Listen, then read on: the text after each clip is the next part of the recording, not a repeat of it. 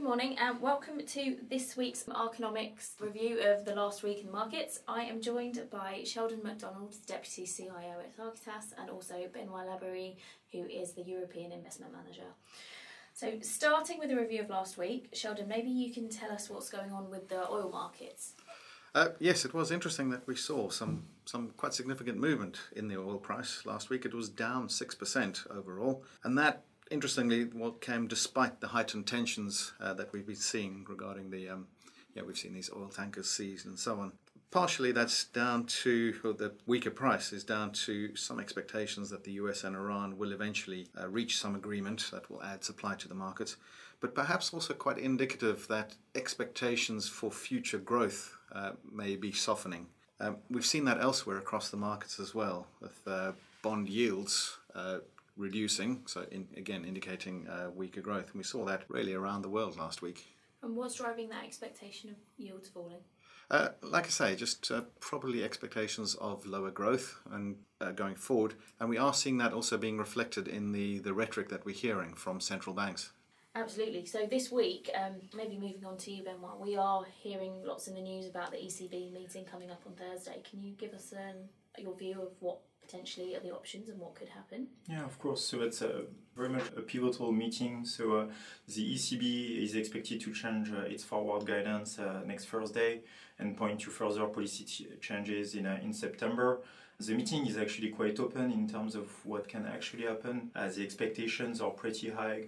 The minimum is that the ECB will signal commitment to its inflation objective and give hints about how it could act in September, but it's not impossible that it actually moves straight away in July with a rate cut and does more later in the year, such as restarting QE. So quite a lot of expectations on this meeting.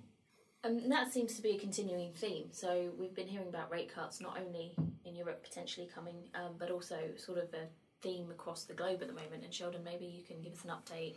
Sure.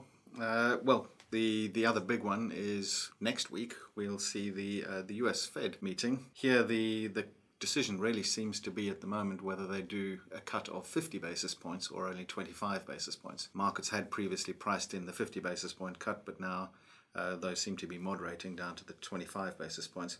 The dilemma that the Fed is facing is that this comes at a time when actually the data, the economic data, is actually indicating slight strengthening in the market there. So last week we saw higher core inflation data, higher retail sales, and there's more data to follow this week. So I guess maybe the eventual decision will come down to what data do we see this week.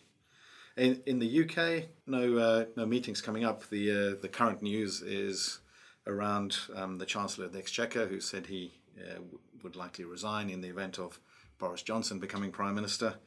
Obviously, we'll find that out tomorrow. Both candidates definitely talking tough on the Brexit front.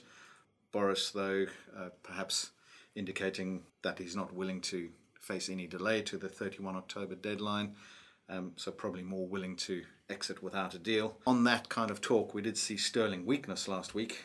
We've now got the sterling at its lowest point versus the dollar since January. Interestingly, though, it wasn't quite as weak. We did see some strengthening versus the euro, and that's perhaps more around euro weakness on the expectations for euro rate cuts. All in all, an interesting week or two coming up in the markets. Seems like we're in interesting times generally. Well, thank you both for your time, and I think on that note, we will speak to our listeners next week again. Thank you. Thank you.